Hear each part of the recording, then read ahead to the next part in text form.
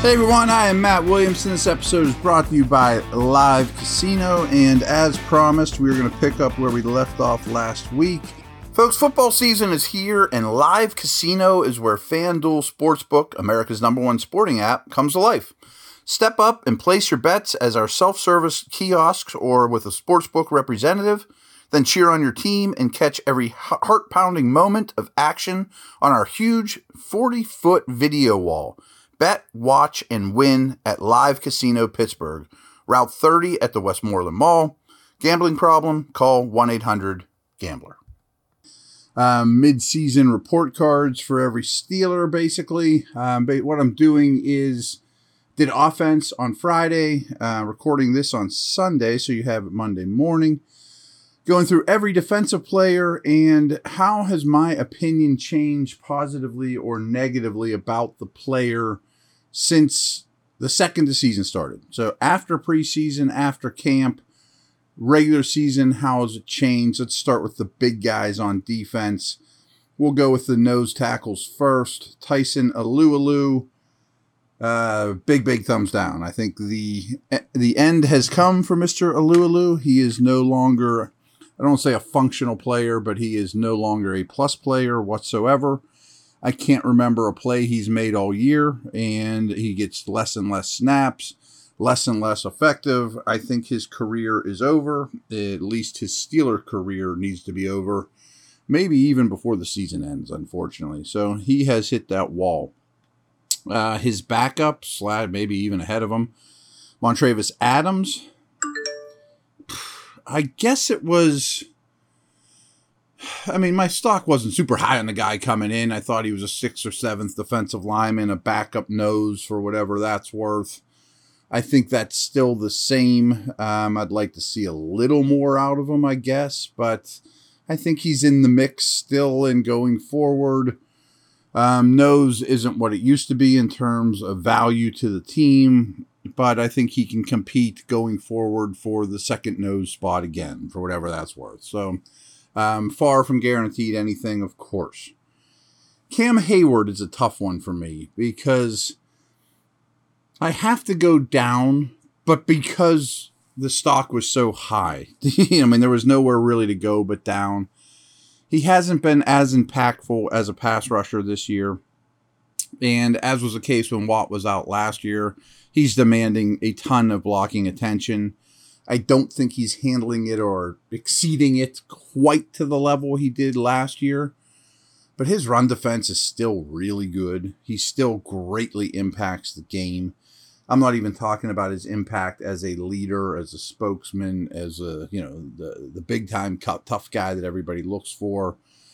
But I do think you need to start looking for his replacement, grooming younger guys, but that doesn't change what we think of him. You know what I mean?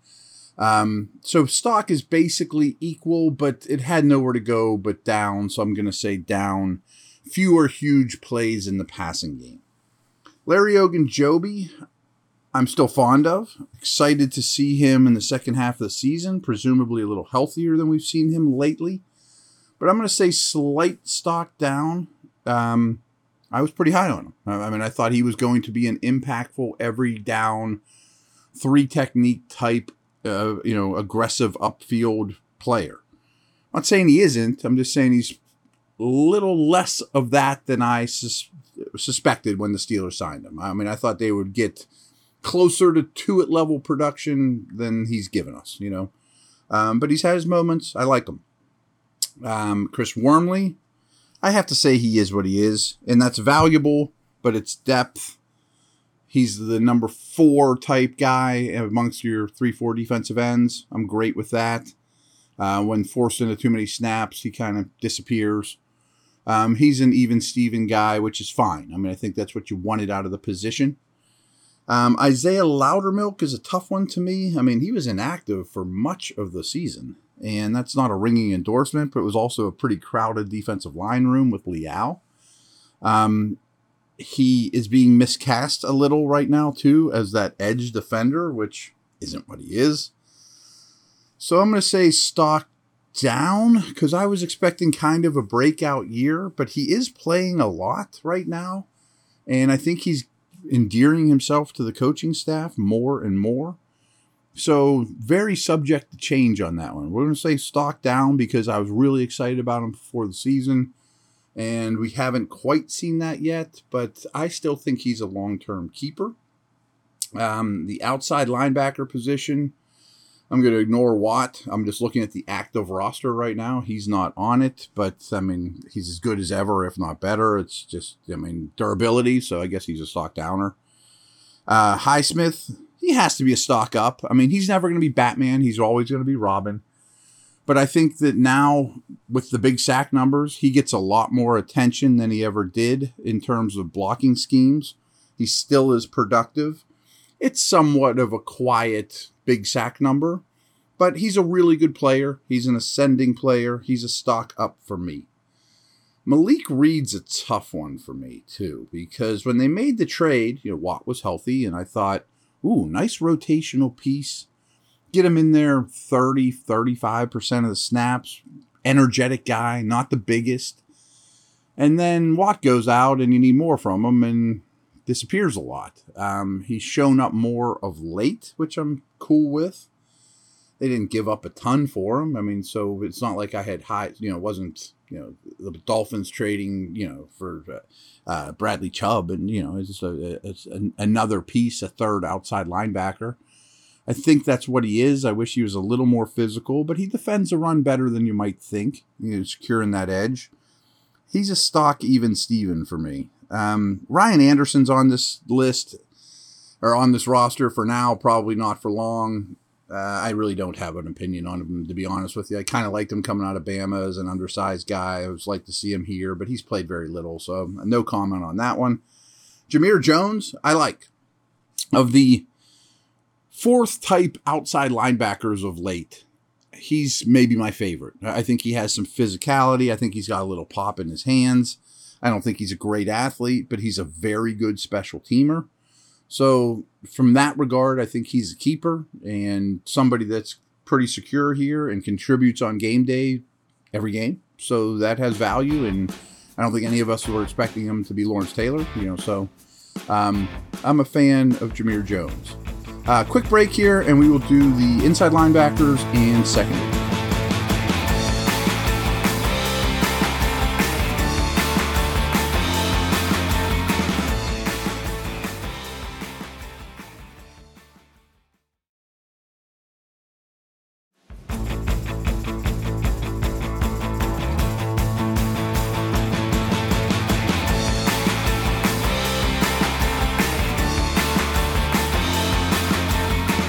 Back with linebacker talk.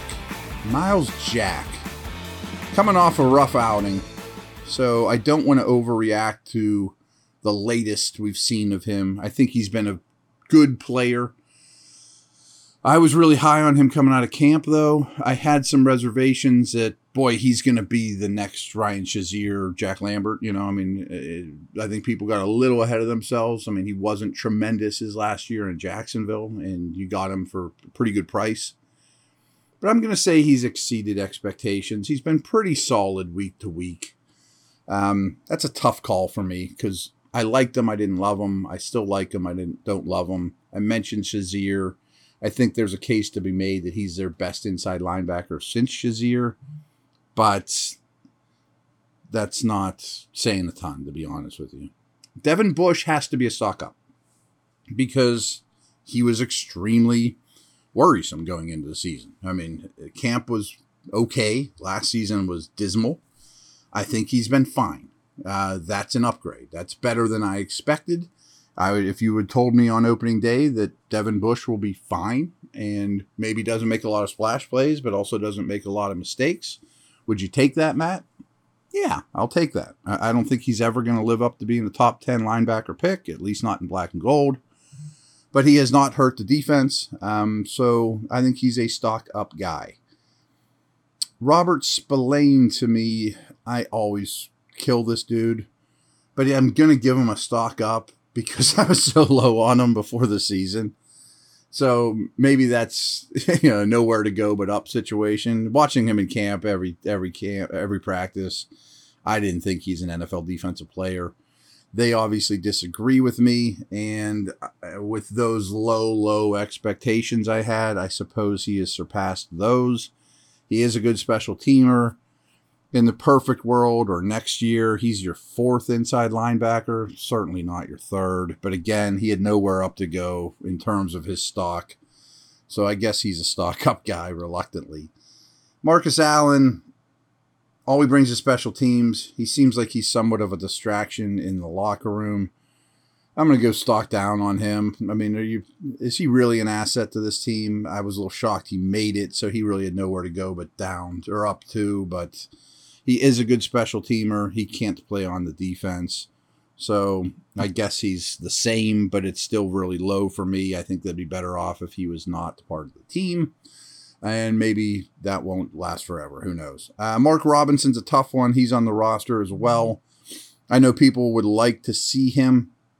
I think he's a next year project, though. I think he's very much learning the position, but he's a splash guy. I expect him to be like a preseason superstar next year, but his stock can't change because he really hasn't done anything here. I mean, nor should he. He needs to be redshirted. Safeties. Minka, I'm going to keep going up. I mean, I know that, boy, A.J. Brown made a play on him. Yeah, but this guy is potentially still the best safety in the league. I thought that before the season, so he's almost a nowhere to go but down guy. But he's excelled without much of a pass rush helping him. That hasn't been the case in previous years. Not that he hasn't excelled, but he's had pass rush helping him. Now he's shown that he can maintain things with a little longer time to cover folks. He's obviously missed when he's not out there. His versatility is extreme, and I think we will see more and more and more of it, especially when KZ returns, which should be any minute. So Minka's a stud. I mean, he's worth the money. He's worth everything we've done. He's lived up to everything to me. I think Edmonds is clearly a stock-up guy. Again, not a big splash play guy. Asked to do a lot. I mean, he plays man coverage on tight ends. He plays the run in the box against bigger blockers. He plays too deep. He does everything that combo safeties do. And he doesn't do any of them exceptional, but he is good in all facets. I think he's had a very good year. I would strongly consider giving him a 2-year deal or something along those lines. Definitely stock up for Edmonds. I don't know what to think on Norwood. I think probably stock down. I mean, he's a second-year guy that was a 7th-round pick. But I really liked flashes last year. I've liked some flashes this year. I think he gets exposed the more he's out there. You know, he's a 7th-round pick. So I guess maybe I was hoping that Norwood was going to be a home run starter, maybe Edmonds' replacement. And so I guess I might have outkicked my coverage a little bit on him, my thoughts coming into the season. He's a pretty valuable player. Need to keep him around, I think. Not that he's going anywhere. But he has value to me. So he's probably a 3rd safety. When KZ's here, he's the 4th safety. Boom, cool. That's where he should be. Good. Same with Miles Killebrew. I mean, he hardly plays on defense. He's a great special teamer. I think those guys have value. I'd take him over Marcus Allen all day long. So slight stock up on Killebrew. Now let's talk corners. Millette. Only a slot.